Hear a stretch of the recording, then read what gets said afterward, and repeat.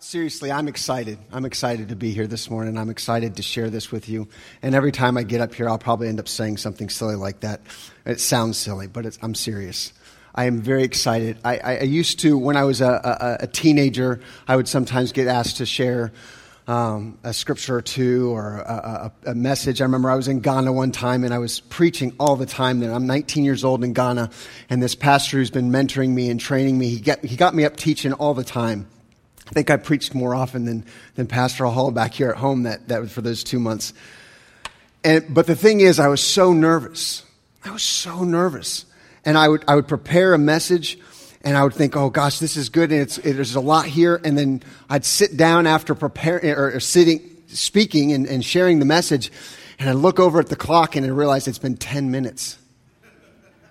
Whoa, what? Oh man, it's so embarrassing. And so I thought, okay, next time I'll do better. I did. 15 minutes. What? I'm supposed to be teaching a sermon here, not a quick word. So anyway, every time since then, this is a long time ago. Well, not that long ago. A long time ago. And so since then, I still, every time I prepare a message, I'm always thinking, and I always worry and I stress. I did this week too. I said, I'm not going to have enough to share. It's going to be one of those 15 minutes things again. Oh my goodness, what am I going to do? And then I realized, the beginning of this week, I started feeling that. And then I realized I say that every time. And then every time, as I'm studying, as I'm remembering the things that I have studied that are pouring into the message that I'm preparing, I realize there's such a vast wealth of knowledge in here and in here. Not because I'm so amazing, but because God has revealed so much in His Word to me, and I know that there's so much more that I can learn. It's so big, it's so vast, and so I've got like 40 pages to go over. So that's why I said, He gave me 2 hours, because I need it. So I'm going to go fast here. Let's pray. Father, help me to connect with your people this morning. Help me to say what needs to be said and how it needs to be said with boldness. Prepare our hearts, God, to receive truth, not just from the words that I speak or the words that we read this morning, but reveal the truth from your Holy Spirit. Father, speak clearly to us. Make us free. Cause us to grow, that we can bring freedom and growth to others. In Jesus' name, amen. This morning we are at the midpoint of this month-long sermon series, Winning with People. And for the past 2 Sundays, Pastor TJ and Elder Joe have been answering the question that's presented in John Maxwell's book called Winning with People, where we stole the name. He says the question that they've been answering for the last 2 weeks has been the readiness question, which says, are we prepared for relationships? And we learned that who we are determines how we see others. The first person we must examine is ourselves. We should never use a hammer to swat a fly off of someone's head. We can lift people up or take people down. And if you want to know more about what those 4 points are and the wonderful presentations that they shared last week and the week before, get on the website, churchpluggedin.com. This morning and for the next couple of Sundays, we're going to examine our next question, which is the connection question. Isn't that awesome? The connection church. A couple smiles, that's good. The connection question. And here it is. Here's the question. Are we willing to focus on others? But before we dive into that, I want to purposely take us down a little bunny trail on purpose. This is not a distraction. This is important. And ask, why winning with people? Is this all just a bunch of self-help or self-improvement? Is this just a motivational series? No. This is about walking in love. In John 13:34 through 35, Jesus said to his disciples, so now I am giving you a new commandment, love each other, just as I have loved you. You should love each other. Your love for one another will prove to the world that you are my disciples. Several weeks ago, Pastor TJ was sharing, I don't remember the series right now, I'm sorry, but he was sharing about the rabbis at similar time period of Jesus. They had all these lists of commandments that they would share to their disciples, these different rabbis, different teachers, even some of them would claim to be Messiah. And they would have these lists of commandments, and they were long, and they were tedious, and they were just overbearing. Jesus gave us one. He said, I give you one new commandment, not a list, one. Love each other. Love one another. For you and me, not just the disciples hearing this, but for you and me to love other people. Winning with people is about obeying our Lord and walking in love, demonstrating that love to others. These principles that we learned last week and the week before, the principles that we're going to learn today, and the principles we're going to learn for the next 2 weeks before we finish this up, they all begin with love. They are sustained by love, and they will continue in love. This is not about rah-rah, winning with people, being a more personable person. Hopefully you will be. Hopefully you can learn to be. Hopefully I will be too. But it's about love. 1 Corinthians 13, 4 through 7, it's been repeated a number of times in this series. Love is patient and kind, it says. Love does not envy or boast. It is not arrogant or rude. It does not insist on its own way. It is not irritable or resentful. It does not rejoice at wrongdoing, but rejoices with the truth. Love bears all things. That's a rough one right there, isn't it? Believes all things, hopes all things, endures all things. Let's read that one more time. That verse 7, love bears all things, believes all things, hopes all things, endures all things. That is critical to going forward and winning with people, loving people, reaching people. So we answered the readiness question. So and hopefully you'll go back and listen to those again and meditate on the principles that we learned there, the scriptures that were presented as well. So this morning, let's talk about the connection question. Are we willing to focus on others? And I want to ask you this as well. Why is it so important that we not only care about, but focus on others? Why are people so important? Quite simply, because God cares about and loves people. He values people. And that's I think, a key that I didn't write down, that it just kind of popped in my head. He values people. He doesn't just love them with like some flittering emotional feeling. He treasures people. You want me to prove that to you? Let's fit Philippians 2, 1 through 11. Let's read that. Philippians 2, 1 through 11. Is there any encouragement from belonging to Christ? Any comfort from His love? Any fellowship together in the Spirit? Are your hearts tender and compassionate? Then make me truly happy by agreeing wholeheartedly with each other, loving one another, and working together with one mind and purpose. Do not be selfish. Do not try to impress others. Be humble, thinking of others as better than yourselves. Do not look out only for your own interest, but take an interest in others too. You must have the same attitude that Jesus Christ had. Here it is. Though He was God, He did not think of equality with God as something to cling to. Instead, He gave up His divine privileges. He took on the humble position of a slave and was born as a human being when He appeared in human form.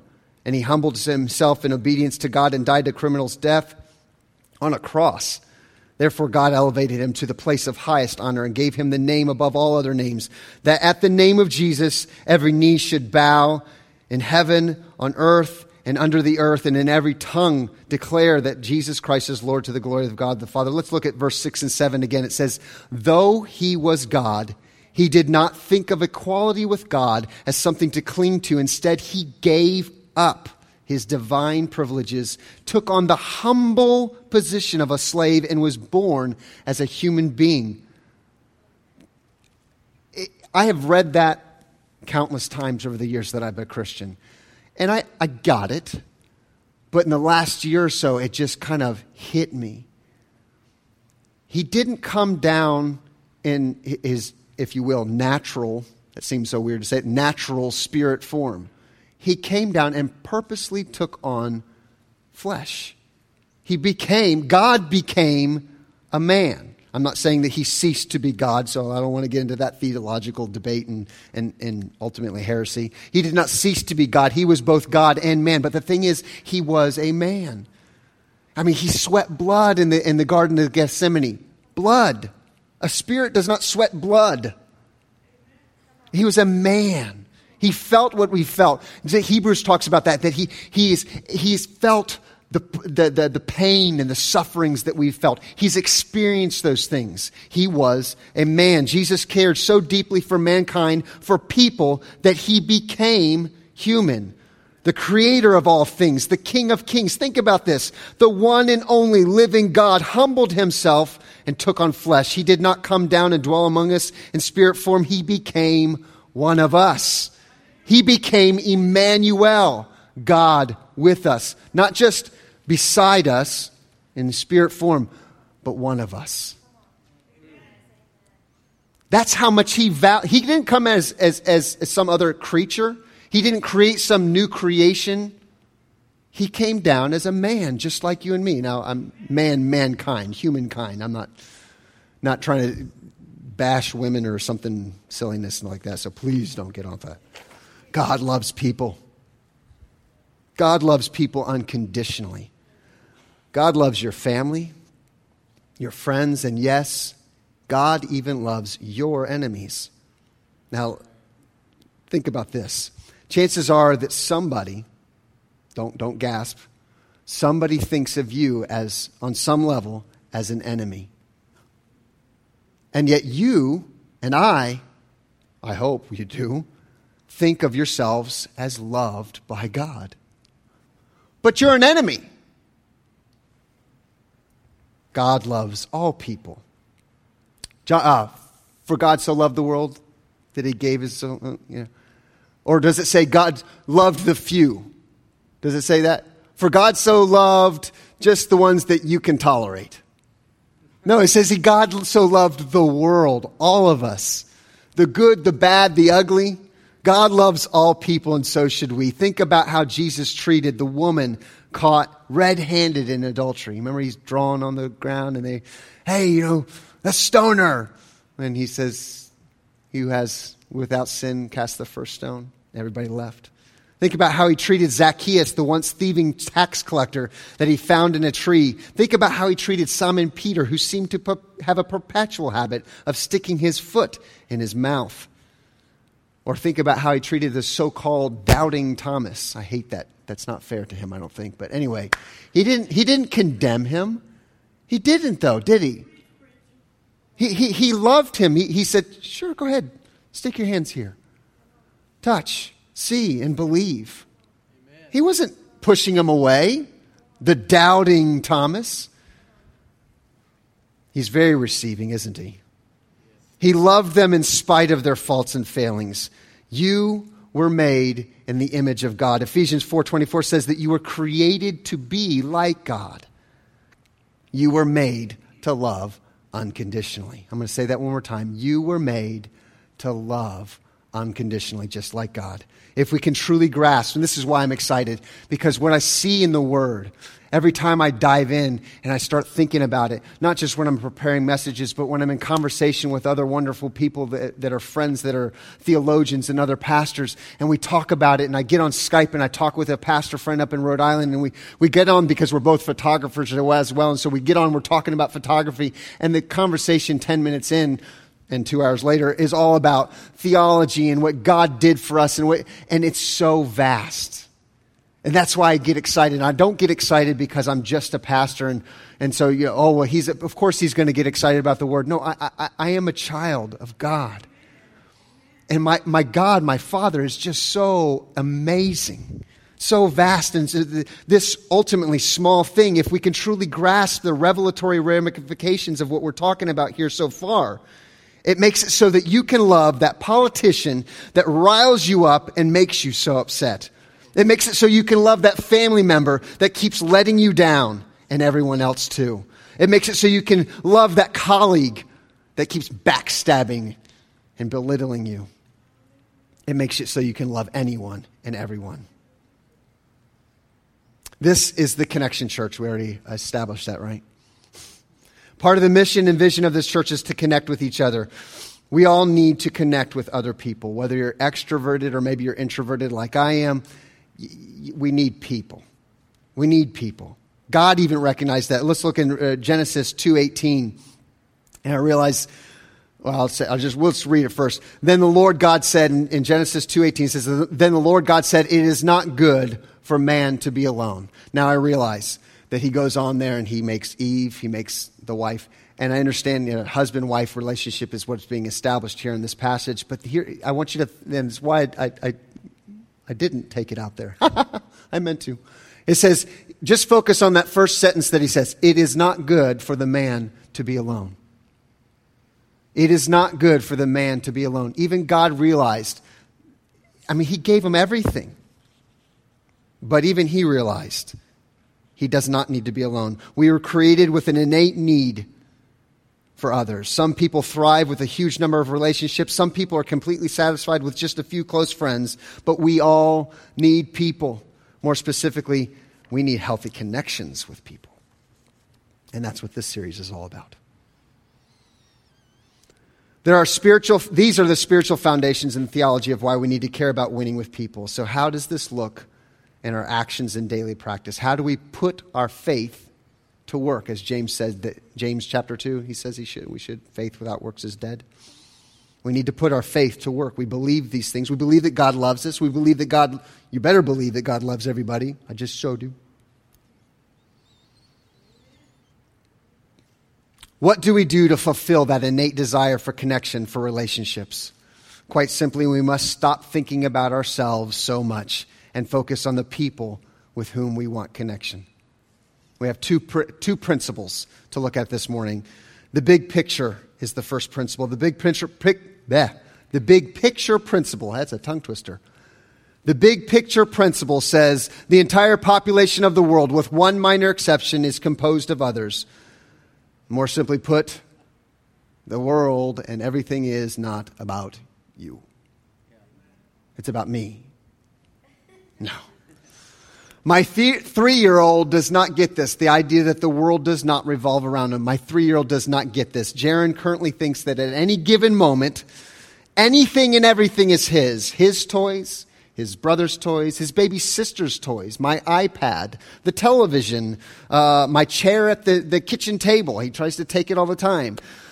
The couch that his big brother is sitting on trying to read a book. It's mine! Get up! And screaming ensues. Then there's telling him that it's time to stop whatever he's currently doing and go use the toilet. Or it's time for lunch. Or it's time for a nap. It's fun. If you've ever had a toddler, you know what I'm talking about. It can be a challenge. If it's not his idea, it's the worst idea in the world. Yeah, we skipped the terrible 2s and we dove right head on in to the thunderous 3s. And we're there. But here's the thing, he's only 3. He's only 3. That's what my mother-in-law constantly, he's just 3. And yeah, he's just 3, but I wish he wasn't. So let me ask you a question. What's our excuse when we fight and demand and pout when we don't get our way? Ouch. If we remain self-focused and self-centered, we will not get along with others very well. Just plain and simple. I'm going to be plain and simple a few times this morning, so just bear with it. Deal with it. This obviously will make it difficult for people or impossible to make meaningful connections and building healthy relationships. We must begin seeing the big picture. And there's 3 requirements to see the big picture. The first one is perspective. Let's read this quote from William B. Given Jr. It says, whenever you are too selfishly looking out for your own interest, you have only one person working for you, yourself. When you help a dozen other people with their problems, you have a dozen people working with you.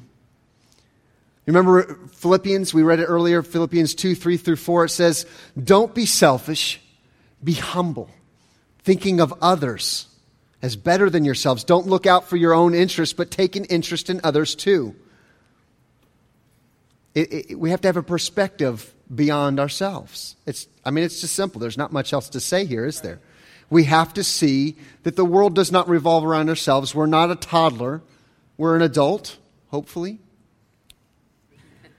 It's time to see others. And I'm sure most of you see others. It's time to open up and see a little bit more. It's time to open up and see what you can do with what you see a little bit more. I'm going to read from this book, Winning with People. It says, John Maxwell says, "The entire world, with one minor exception, is composed of others, and most of the people in the world don't know you and never will. Most of the ones you do know probably have greater needs and problems than you do." Think about that for a second. Maybe not everybody, but there's a whole lot of them if you get to know them. I don't want to get ahead of myself. You can choose to ignore them or focus on yourself, or you can get over yourself and learn to put other people first. Again, ouch. That might sound harsh, and let me interject this thought. You don't have to. You are not required to do any of these things that I'm sharing this morning. You don't have to believe them. You don't have to put them into practice. But I'll tell you this, if you want meaningful relationships, if you want healthy relationships, if you want lasting relationships, you want to do these things. You want to put these things into practice. All right, so 3 requirements to see the big picture. Number 2 and 3 go together. Maturity and responsibility. Maturity and responsibility. Let's look at 1 Corinthians 13:11. Paul writes, "When I was a child, I spoke and thought and reasoned as a child. But when I grew up, I put away childish things." Again, my 3-year-old who is immature, he wants to do nothing for anyone else. Everyone is his slave. And to be honest, it's mostly for the best. We don't want him cooking. 3 years old, hello. We don't want him washing dishes. We want to keep them in one piece. But as my 2 older boys have gotten older, we've given them chores and ways that they can help each other and the rest of the family. Most of the time they have to be told, but every once in a while, and actually more than every once in a while as they've gotten older, they'll see we're mom or dad, or their mom or I are working on something. "Oh, hey mom, can I help you with that?" My now 10-year-old, as of yesterday, that's weird. He comes to me all the time. "Hey, Dad, I want to help you. I'm not doing anything right now. I'm just sitting on the couch, fiddling on my computer. I want to help you. I want to do something with you. I want to help you." Just out of the clear blue. And he will. If I say, "Okay, well, let's go up and do this," he'll do it. I don't know if you see him every Sunday, just about every Sunday. He's up here helping me set up. After church, he comes and breaks down. And he loves it. He loves to help. He's maturing. Ed Cole says, "Maturity does not come with age, but with the acceptance of responsibility." In marriage, what responsibility doesn't ask, "What can my spouse do for me?" But maturity asks, "What can I do for my spouse?" How can you help your family members? How can you help your church, your neighbors, your friends, your coworkers, your community? What strengths do you have that you can give to others to help them grow, to help them meet their goals, to help them move forward in their life? Moving on, to see the big picture, we must do a few things. First, we must check our ego at the door. Check your ego at the door. Let me read real quick. We're going to go quick here now. Humility is not thinking less of yourself. Humility is thinking about yourself less. I think Pastor TJ said that before. I'm not sure if he's quoting somebody, but that's just that simple. You don't have to belittle. Humility is not belittling yourself. You can be confident. You can know that, hey, I'm a smart guy. Hey, I can play guitar and I can do it pretty well. Or, hey, I can make a mean casserole. You don't have to be, you can own what you are. You can have confidence and boldness in what you are. But don't just sit there and think about who you are, what you have. Think about others.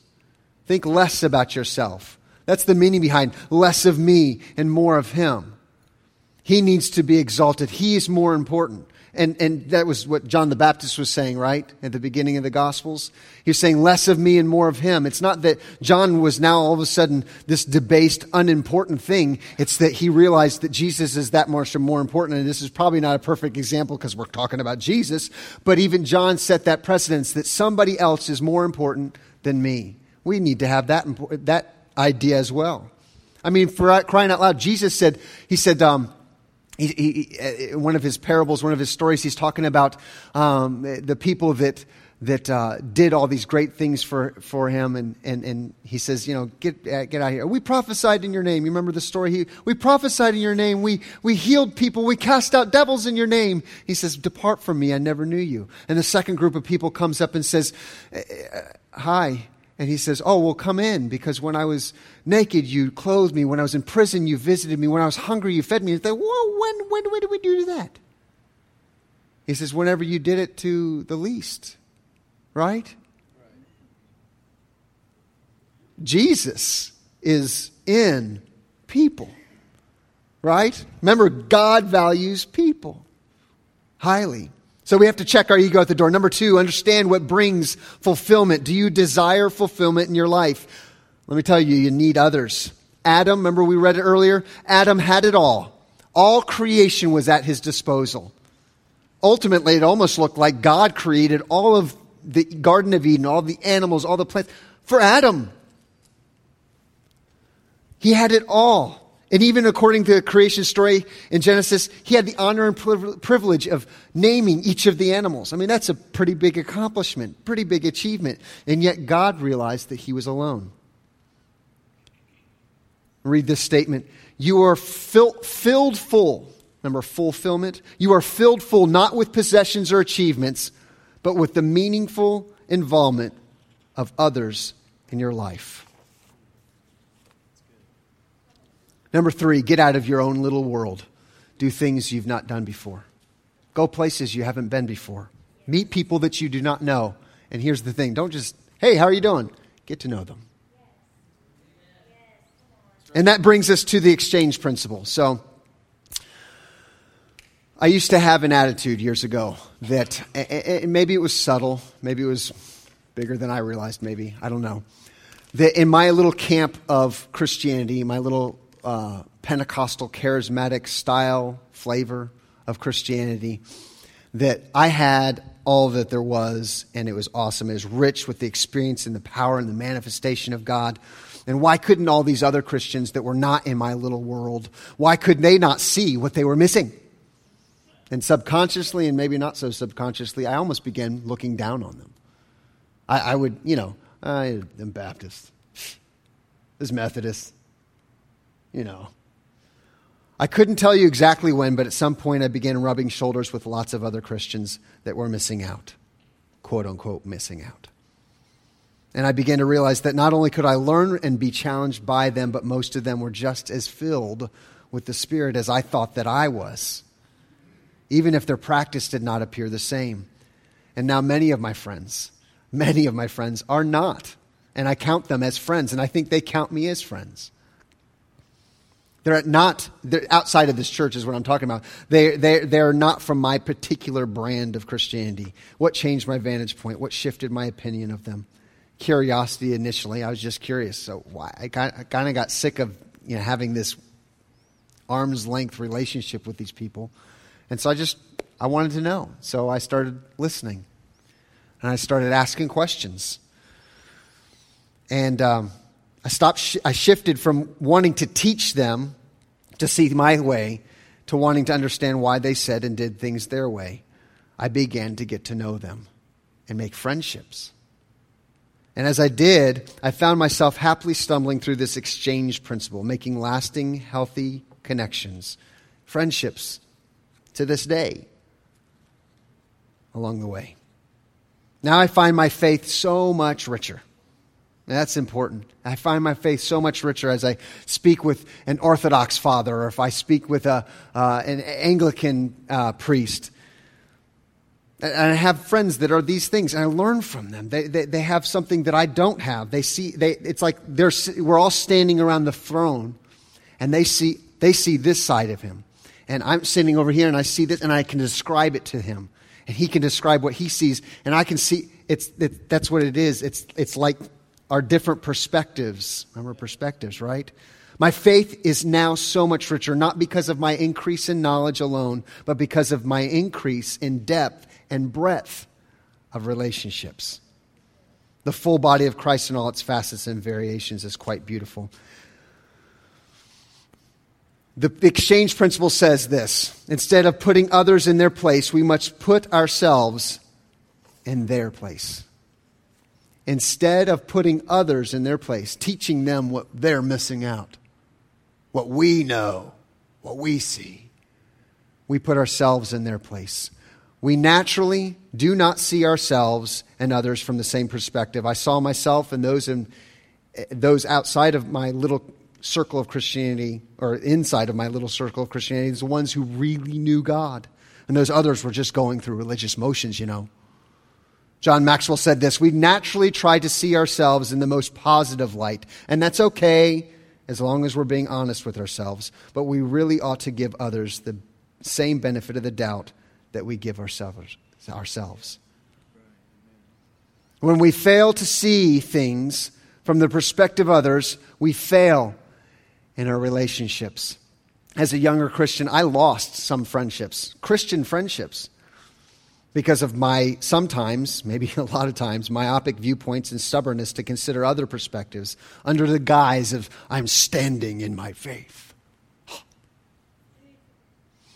How many conflicts could you have avoided merely by making an effort to understand the perspective of another person? Not just theological conflicts, but marriage and family conflicts, conflicts on the job or in the neighborhood. Let's move on. Learning to see things from others' perspectives helps us succeed in relationships. So how do we make this exchange? We're almost done. How do we make this exchange? Let's read Philippians 2, 3, and 4 once more. Don't be selfish. Be humble. Thinking of others as better than yourselves.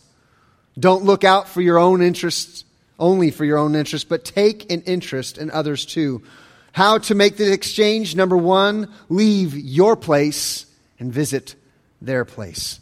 Listen to people's concerns. Study their culture or their profession. Read in their areas of interest. Visit their home, office, or neighborhood. Maybe you're not into sports. I'm not. But I know Bobby is. And I know my brother TJ is. And so I learn at least a little bit so that when we're talking, I can understand what he's saying. And then here's the key is, half the time I don't. And so, what does that mean? What do you mean? Well, I ain't even going to try. Ask them questions. Talk to them. Get to know them. Because you value them just like God values them. Number two, acknowledge that the other person has a valid viewpoint. This one is difficult. It just is. Because you are not always going to see things the way other people do. Your opinions and your viewpoints might not always match up or find agreement. And that is okay. But try. Show mercy. Have compassion. Even go so far as to allow your thinking to stretch. That's difficult, especially when if it's something you really don't have a strong feeling about, it's easy to see other people's viewpoints, right? But what if you feel strongly about it and they have a totally opposing viewpoint? Can you still have mercy? Can you have a little... Yeah, I know, it's difficult, isn't it? Can you have patience? Can you maybe go, okay, maybe... 1 Corinthians 13, 4 through 5 says, love is not arrogant or rude. It does not insist on its own way. That means I have to at least consider their opinion? Yeah. So that verse covers this last point. And the next one, the third point is check your attitude. Attitude is everything. I have this bracelet. And it says, attitude is everything. Now, I haven't worn it for a while, but as I was preparing this, I was, hey, that bracelet. I used to wear this frequently to remind myself, attitude is everything. And before you think, oh, there he goes again, going on that motivational speech, just self-help and self-improvement. You don't believe me? Let's go. Philippians 4:8. Philippians 4:8. This is Paul, this is the Bible. Finally, brothers, whatever is true, whatever is honorable, true and honorable, whatever is just, whatever is pure, whatever is lovely, whatever is commendable, in other words, a good thing. If there's any excellence, if there's anything worthy of praise, think on these things. Attitude. What is attitude? Attitude is our ideas, our thoughts, our perspective, here's that word perspective again, our feelings about things. Attitude is everything. The way we see something is huge. We've already been talking about that we have to stop looking at ourselves and focusing ourselves and looking at other people and looking at people as God does. He values them. Even the people that you think, that's a horrible person. I can't stand them. God can. Maybe we should too. Maybe we should repent, think differently. That's attitude. Repentance is big. It's not asking for forgiveness, though. It's making a decision. I'm not going to think that way anymore. I'm going to think this way. I'm not going to think that way anymore. I'm going to think this way. It's 180 degrees. I will no longer think hatred. I will think love. I will no longer think patience. I will think loving long-suffering. Think differently. When you feel strongly about your viewpoint or opinion, it is easy to fight or block out another's opinion. And this blocks out, I should say, the chance for connection with that person. Our attitude must be one of love. Jesus didn't block people out. Neither should we. Remember, the foundation and reason for us applying these principles is love. And our last point is empathy is key. Number 4, empathy is key. Empathy is the ability to understand and share the feelings of another. And you're not going to do that unless you ask questions. You're not going to do that unless you take the time to get to know the person, even if they seem like they're a difficult person. That's hard to do. Ouch, show me. Empathy is genuine caring. If you don't know or understand, ask. If you don't understand, why do they always do that? Just ask them. And I don't mean ask them, why do you always do that? Yeah, that's not really empathetic, and it's more confrontational. But ask them. Just talk to them. Get to know them. It's ultimately about keeping open, honest, and caring communication. It's about love. Let's all stand.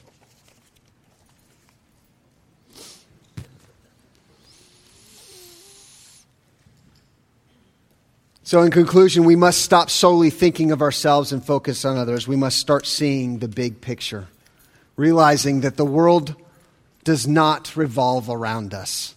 There are other people around us that need us to do for them what we would have others do for us. That sounds like something Jesus said, isn't it? We must see others with empathy, as the exchange principle says. Instead of putting others in their place, we must put ourselves in their place. Okay, so before we pray, we've gone through these principles. We've learned principles the last couple weeks. We're going to learn some more principles in the coming weeks. These things don't happen overnight.